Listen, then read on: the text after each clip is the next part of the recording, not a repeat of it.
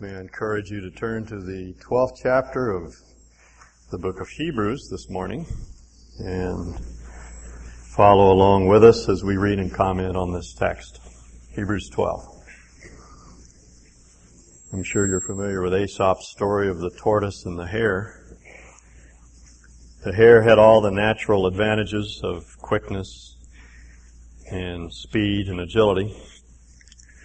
The tortoise's only advantage was that he had endurance. And you know the story, endurance was the telling factor. The hare became distracted and he lost the race. I'm sure Aesop had more in mind than merely storytelling. This was a story about life. He's pointing out that in life, as in the race between the tortoise and the hare, endurance is the telling factor. For those of you that are betting men and women, the smart money always goes on the turtle. Some of us have quick starts. We look good. We shimmer and shine and look very good in the beginning. But the real test of authentic Christianity is the extent to which we endure. We hang in there to the very end. Well, the story of the tortoise and the hare could very well be told of our spiritual pilgrimage, because endurance there again is the telling factor. This is the issue that he's been concerned about in chapters 10 and 11 and 12. As you know, he finishes the argument of the book of Hebrews. He establishes the superiority of Jesus in the middle of chapter 10. And then he encourages us to endure, to continue to follow the Lord, no matter what it costs, through life's ups and downs and wheels and woes. Endurance we've defined before as something more than tooth-clenched stick-to-itiveness. It's simply a matter of doing the will of God despite obstacles, despite hindrances, despite counterindications, despite emotions that are not particularly encouraging. It's just simply a matter of doing what God has called us to do day after day after day. That's what endurance is. The last part of chapter 10, he encourages us, like the faithful men and women of the Old Testament, to continue on. It's through faith and patience, he says, through faith and endurance that we receive the promises. Then in chapter 11, we have this wonderful catalog of men and women who walked with God through life's ups and downs, and they believed in the world of unseen realities. They saw ahead to the hope that was promised, and they continued to endure despite the hard things that happened to them. Then in chapter 12, he picks up again this matter of endurance. And it's not easy to tell from our English text how the argument runs, but may I suggest that the main idea in this first paragraph is captured in his statement in verse 1. Let us run with perseverance or endurance the race marked out for us. And everything else in this first section of chapter 12 revolves around that big idea. Let's run with endurance the race that's set before us. The verb in verse 1 is actually a participle, being surrounded by such a great cloud of witnesses, throwing off everything that hinders. Verse 2, fixing our eyes on Jesus. Now, the importance of understanding the argument of the passage is simply to know what the author is saying. The important thing is enduring. Everything else in the chapter is an incentive to endurance. It tells us how we go about sticking with the task of doing the will of God, no matter what is happening to us, no matter what circumstances we may have to endure. Now, the first incentive is that we're surrounded by a great cloud of witnesses. Now, you might gain the impression from that statement that we are like the Boise State University football team playing in Bronco Stadium, and there are thousands of spectators in the stands watching, cheering, egging us on, encouraging us. But that really is not what the author is talking about. The witnesses to which he refers are the witnesses to faith. Those that are described for us in chapter 11. Enoch and Noah and Abraham and Isaac and Jacob and Joseph and Moses and Moses' parents, and David, and Samson, and Jephthah, and Barak, and all of these heroic men and women that are described for us here, who, despite the vicissitudes of life, continued to endure. And some of them had a very hard time. Life didn't always go the way they wanted it to go. A lot of difficulty, a lot of heartache, a lot of heartbreak. But they continued to do what God had called them to do. Brian, I'm sure, pointed out to you from verse 33 that some through faith conquered kingdoms, administered justice, gained what was promised, shut the mouth of lions, and so forth. These were those who saw a measure of victory and triumph in this life, but at the same time, others were tortured and refused to be released so that they might gain a better resurrection. Some were jeered and flogged and chained and imprisoned and stoned, and some were sawed in two. They were put to death by the sword. They went about in sheepskins and goatskins. In other words, they failed miserably in this life. Do you understand that? There'll be some failure. Your marriages may fail. Your children may fail. Your health may fail. God never promises that everything is going to be, as my father used to say, hunky-dory in this life.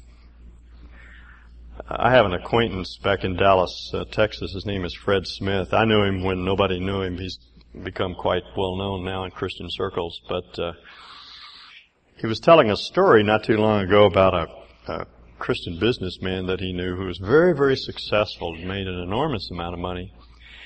And he was visiting him in his office. And when he walked into the office, what impressed him was the plush carpets and the limited edition prints on the walls and the $2,000 leather sofas and whatnot. And over his desk, the back of his desk was a banner that read, "With God, all things are possible." And this man was obviously quite impressed with his success. And he said to Fred, what do you think? And Fred said, "Well, I like the sentiment, but there are two words missing."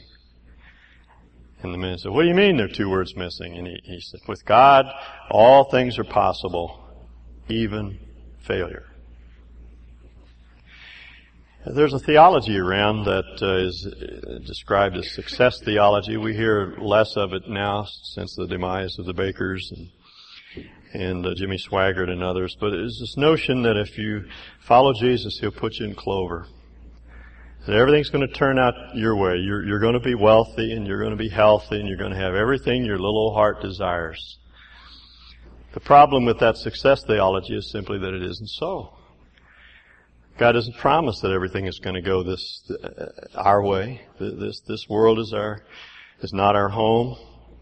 This may be our Father's world, but for the present time, it's in the grip of the evil one, and things may very well be very, very tough for you. Some of you came in this morning and you were very sad. Some really hard things have happened to you this past week. And you're wondering if God is aware and if God cares and if God knows and am I doing something wrong? I simply want to assure you that you're not necessarily doing anything wrong. I mean, you may be, only God and you may know, but the real, we Christians have to be ultimate realists, and life can be very, very difficult. Sometimes it can be very, very good, but sometimes it can be very, very hard. And the real test of our faith is the capacity to continue to walk with God, submit to His authority, seek to do His will in the face of all of the difficulties and the vicissitudes of life. And it's good every once in a while to look back to the lives of these Old Testament characters and even to some of our contemporaries. I was thinking as the witness referred to Dr. Mitchell, what a wonderful incentive to faith he is. One who endured for 93 years? 96 years. He's one of my patron saints as well. Humanly speaking, he's the reason I'm here in Boise today. And looking at these men and women of faith is a powerful, powerful incentive to believe. You remember the 4-minute mile? For years and years, everyone thought that was the unbreakable barrier. Folklore has it that the Greeks used to train by having their runners chased by lions. The hope was that they would learn to run faster. I think it would work. It would work for me. But no one attained the 4-minute mile until one man, one single solitary man, Roger Bannister, broke the 4-minute mile barrier. And do you know what?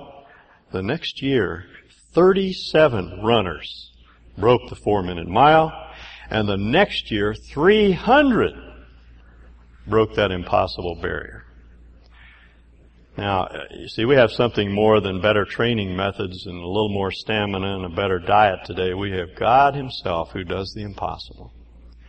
So from time to time, we need to look back into the Old Testament and into the New Testament at these examples of faith that are given to us here, and then look around us. That's his point. Look around us at this great cloud of witnesses. Now, the second incentive that he describes for us is to look within. Verse 1 again. Let us throw off everything that hinders and the sin that so easily entangles. Throw off the weights. I suppose he's talking about the training weights that Greek runners wore back then as they do now. And the sins that entangle us. I suppose he's suggesting that we tie our shoelaces so we don't trip. The sin that he's describing here must be the sin of unbelief. It's definite and must refer back to the sin he's been describing all the way through the book. It is so easy to not believe. Actually, it's very easy to believe. The problem is that we tend to believe the wrong things. We believe what our culture tells us about life rather than what God tells us. So easy to slip into that pattern of hearing what the media has to say to us about our worth. Our worth comes from appearance, the way we look, the way we dress. Our worth comes to us from the cars that we drive. Our worth comes to us by being macho and tough and independent and self-reliant. That's the way to develop self-esteem and to feel good about yourself. Or perhaps the most insidious of all, our worth comes from being good, from being righteous. That's a tough act because it becomes an act. You have to cover up, you see, because you don't want people to see that you're not good. See, our worth does not come from any of those elements or factors. Our worth comes from God, from knowing how He looks at us, how He sees us, how much He loves us and cares for us. We've got to learn to believe the right things because it's so easy to believe the wrong things and thus to fall into unbelief. The weights or hindrances that he describes here can be almost anything. They can be sins, perhaps an obsession with pornography or with fantasizing about sexual matters. Or it can be a preoccupation with daytime soaps, living in a fantasy world. We Christians are to be girded about with truth. There's no room in our lives for fantasy, but a lot of people log an awful lot of time just living in that other world, hiding in that other world. I would say the same thing about Christian novels. Many of them are not Christian at all. We say, well, there's no sex and violence in them, but they sometimes paint a totally unrealistic picture of life. I mean, at the end of your life, in comes this handsome young man on a white charger, and he rescues you from all of your problems, but that may not necessarily be so, you see. Life is not like that. No, we have to take that look inside and ask God to put His finger on anything that's hindering us from believing, and then continue to run the race with endurance. The third element that he describes here, the third incentive to endurance, is looking away to Jesus. He's described here as the author, that is, the first to go this way, the first pilgrim on the road, and the perfecter of faith, not our faith. He's not the one, He is the one who perfects our faith, but in this text He's not saying He is the perfecter of our faith. He's simply the perfecter of faith. That is, He's a perfect example of faith. You want to see how to live the Christian life? Then just look at Jesus. I've said before, I have to say it often, I think Jesus, when He was here during the days of His flesh, did not have an edge upon us. He never acted out of His deity. He said He did not. I do nothing, He said, of myself. I only do what I see the Father doing. In other words, He lived His life on the same basis on which we live our life, in total dependence upon the Father. He laid aside the independent use of His attributes as God and lived totally dependent upon God. And what was life like for Him? Well, it was very, very hard. Oh, there were good days. There were days out fishing with the disciples on the Sea of Galilee, and there were those wonderful long walks on the seashore, but life was hard for Him as well. Note what the author says. Let's fix our eyes on Jesus, the first and foremost, who for the joy set before Him endured the cross, scorning its shame, and sat down at the right hand of the throne of God. Consider Him who endured such opposition from sinful men, so that you will not grow weary and lose heart. He experienced vicious antagonism from ungodly men. Here's the most righteous man who ever lived. He never did anything wrong. Theologians say he is impeccable. That is, he is without sin. And yet he endured the hostility of sinners against himself. Life was hard for him in other ways. He was single all of his life. He never married. He never knew the joy of having children. He was poor. He was poverty-stricken. He was rejected. He was often sad. He was a man of sorrows and acquainted with grief. And yet he continued to do the will of the Father. I always do those things, he said, that please the Father. So if you're feeling down and out and you want to give up, then just take a look at Jesus. As the author puts it so pungently, he says, you're not dead yet. It may cost you your life. It cost Jesus His life. But you have not yet resisted to the point of shedding your blood. He says, you're still alive. And while there's life, there's still hope. You're not dead yet. So stay with the task. Don't give up. Don't get discouraged. Don't quit. Don't fall out of ranks. Just keep on, as Mr. Natural would say, keep on trucking. Keep on moving. Keep on trusting to the very end. Now, there is a fourth element here, which follows in verse 7. Endure hard. Let me back up to verse 5. You've forgotten the word of encouragement that addresses you as sons. And then he quotes one of the Proverbs. My son, do not make light of the Lord's discipline. And do not lose heart when He rebukes you, because the Lord disciplines those He loves. And if you have an NIV, please scratch through the word punish. God does not punish us. That punishment was taken by our Lord Jesus on the cross. He will never, never punish us. But He does spank us. That's the word that He uses. The idea of discipline here is not punishment, but it's child rearing. It's upbringing. It's the kind of thing that we do for our children. It's a way of the way that fathers and mothers have of preparing their children for life. And the author wants us to understand that the hard things we're going through, the rigorous, difficult days that we endure, are all part of this loving discipline of our Heavenly Father, who's teaching us how to cope with life and preparing us to live life as we've always wanted to live. And sometimes He has to take the switch to us, take the rod to us. But it's all done for our good. He disciplines us for our good. Wasn't always true of our fathers.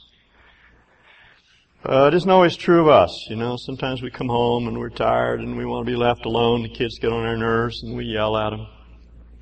And sometimes we discipline out of anger and out of selfishness and out of self-love. We sort of bumble our way through parenting. All of us do. And that's unfortunate. Because I have come to believe that much of our concept of God does actually come from the way we were fathered. I've seen this over and over again. When people really begin to talk about their backgrounds and the kind of rearing they had, the way they were treated by their fathers most often, very often there is a sense that my father did not love me enough. Now, of course, no father can ever love us enough because we were made for our Heavenly Father. There is an infinite, there's this big, deep, bottomless capacity for love that we have that only God Himself can fill up. If we had perfect fathers, we still wouldn't feel loved enough. But nevertheless, most of us, looking back, would have to say, well, my father didn't really love me the way I would like to have been loved. It's even true for women, I discover.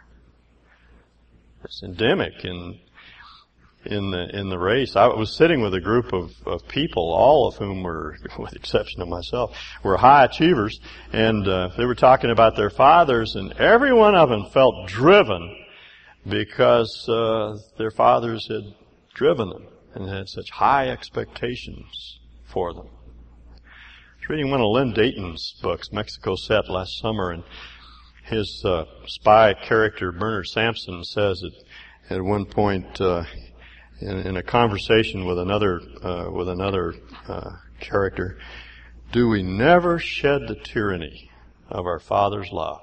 Oh my goodness, that's a universal. It's just so difficult for us to get away from the tyrannizing effects of wanting our Father's love so desperately. And no matter how good our fathers were at fathering, I think we all sensed there's a lack there somewhere along the line. By the way, that thing isn't working, is it? Boy, that scared the daylights out of me. I looked up there and it was 10:30. Well, I'm in big trouble here.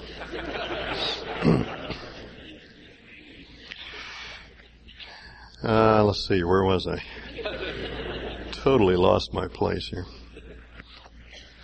I heard an interesting story a couple of weeks ago.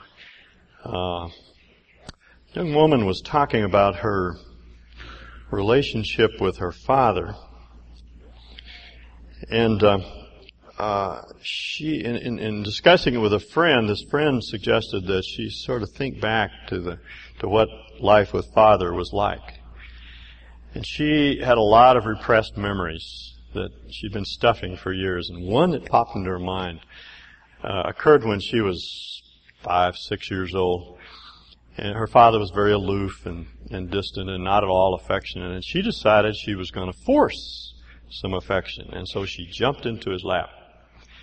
And he couldn't handle it. He was embarrassed. And he had a beard, and he took his beard and he rubbed it on her cheek. And it hurt, scratched her. And she jumped off of his lap and she cried because she felt rejected. And this woman, in thinking about that experience, remembered that every expression of affection on the part of her father had hurt. He pinched her, or he pinched her ear, or he hit her on top of the head when he saw her, and those were his ways of expressing affection, but they hurt, all of them. And she realized that she had come to the conclusion that's the way God is. He loves us. Sure, He loves us. That's good theology, but He's always hurting us. And her friend suggested that she imagine herself crawling up into God's lap and having Him put His arms around her and receiving His love. Now that may not work for you. It doesn't particularly work for me, but for some people that's very helpful. And she did that. She imagined herself crawling into God's lap as a little child and receiving His love. And in her mind, she saw Him put His arms around her and give her a big hug. There was no pain. He just loved her with all of His heart. Wanted the very best for her. And she said, just tremendous, freeing, cleansing to realize that God loved her like that. Now you see, that's what the author wants us to know. The hard things that happen to us in life are not punishment. It's not God beating us up and taking out His wrath upon us. It's rather His rearing, His child rearing. It's our upbringing. It's what makes us more and more mature, more and more like our Lord Jesus. Makes us more mellow. Makes us easier to get along with. Makes us more pure, more holy, more righteous, more like God Himself. Softens her face. Proverbs says wisdom softens the face of a person. It's true. That once they begin to discover the love of God and they begin to settle down into that vast, bottomless love that's available to us, there's just something that happens to it. They begin to soften. And the hard things in life, don't make them bitter. Don't make them angry. They don't get resentful because they see that God is at work both to will and to do of His good pleasure, but also to produce in us what He calls the peaceable fruit of righteousness. I came across a poem years ago. I do not know the author, but it goes like this. Life is not as idle ore, but iron dug from central gloom, and heated hot with burning fears, and dipped in baths of hissing tears, and battered by the shocks of doom to shape and use. There's a story that we used to read to our kids. I've forgotten all about it till this last week. It's called The Velveteen Rabbit. Any of you read it? A wonderful little story. It's funny how these things come back to you. I love children's stories. I agree with C.S. Lewis. He said when he became a man, he put away childish things, as well as which included the fear of being thought childish. And I think children's stories sometimes are so much. They seem to have a pathos, and they seem to penetrate in a way that other accounts do not. Let me just read a section from that story. The skin horse had lived longer in the nursery than any of the others. He was so old that his brown coat was bald in patches and showed the seams underneath, and most of the hairs in his tail had been pulled out to string bead necklaces. He was wise, for he had seen a long succession of mechanical toys arrive to boast and swagger, and by break their mainsprings and pass on. And he knew that they were only toys and would never turn into anything else. For nursery magic is very strange and wonderful, and only those playthings that are old and wise and experienced, like the skin horse, understand all about it. What is real? Asked the Velveteen Rabbit one day when they were lying side by side near the nursery fenders before Nana came to tidy the room. Does it mean having things buzz inside you and a stick-out handle? Real isn't how you're made. It's a thing that happens to you. When you're loved for a long, long time, then you become real. Does it hurt? Asked the rabbit. Often, said the skin horse, for he was always truthful. But when you're real, you don't mind being hurt. Does it happen all at once, like being wound up, he asked, or bit by bit? It does not happen all at once, said the skin horse. It takes a long time.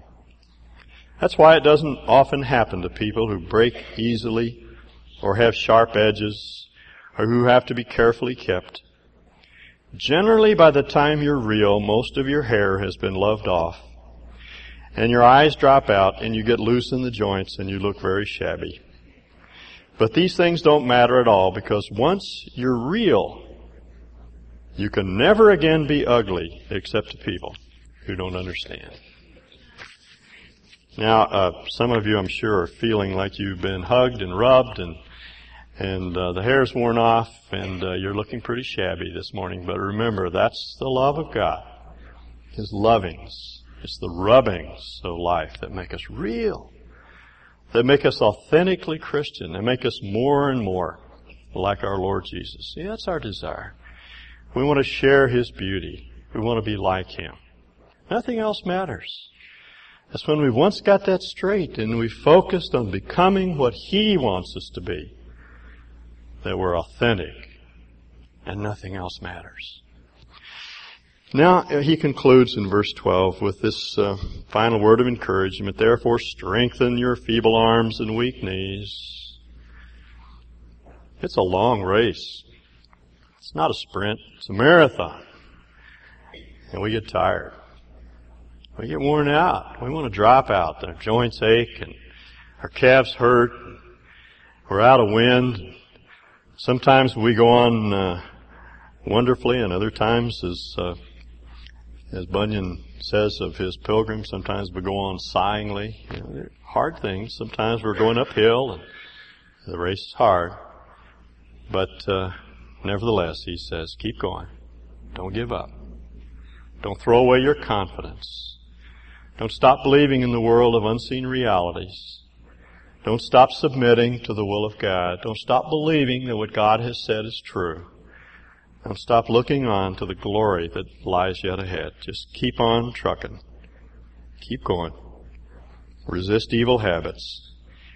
Keep working on those difficult relationships. Keep striving to enter into God's rest. Keep reading the Word. Keep memorizing it. Keep blocking out time for worship in order to gain a sense of intimacy with God. And one day, we're going to finish the race, and our Lord's going to take us home, and we're going to get it all. Everything that we have coming to us. Therefore, strengthen your feeble arms and weak knees. Make level paths for your feet, so that the lame may not be disabled, but rather heal. In other words, you just make things worse if you don't keep on going. I heard a story about Winston Churchill the other day. So many stories about Churchill are apocryphal. I don't know if this is true or not, but shortly after the Second World War, he was invited. In fact, it was after he was no longer Prime Minister of England. He was invited to speak to his public school graduation. And he delivered an impromptu speech that consisted of 10 words, which epitomized the spirit of Winston Churchill. As he stood before those eager young men and women, he said to them, never give up.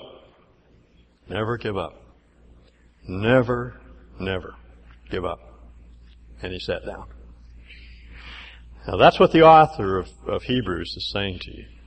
No matter how tough, no matter how hard, no matter how much opposition you're receiving, never give up. Never give up. Never, never give up. Let's pray. Will you stand with me, please? Father, you know the hearts of your people that are gathered here this morning. Some are struggling with hard marriages, and they're ready to quit. They want to give up. They've tried and tried to open lines of communication. They've tried to change themselves. They've tried to respond in obedience to your will, but things just seem to get worse.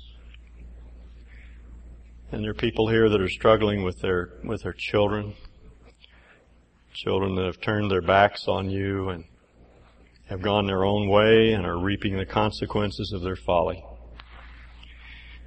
There are people here who have lost their businesses and who struggle with bankruptcy or impending bankruptcy. And there are people here that struggle with health problems. And there's some, Lord, who have it relatively easy.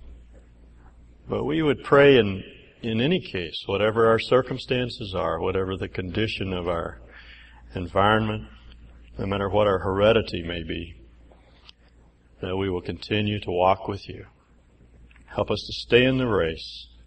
Help us to strengthen our weakened knees. Help us to get another grip on you, to realize that you're running alongside. May we take strength from these great giants of faith who surround us. May we take that look inside and deal honestly and openly and forthrightly with the sin that impedes us. Help us to keep our eyes on Jesus, knowing that if the eye is single, the whole body will be full of light. And help us to see that the hard things in life are helping us to become what we've always wanted to be, more patient, more loving, more gentle, wiser, easier to entreat. Make this so for us, Lord, today we ask. In Jesus' name, amen.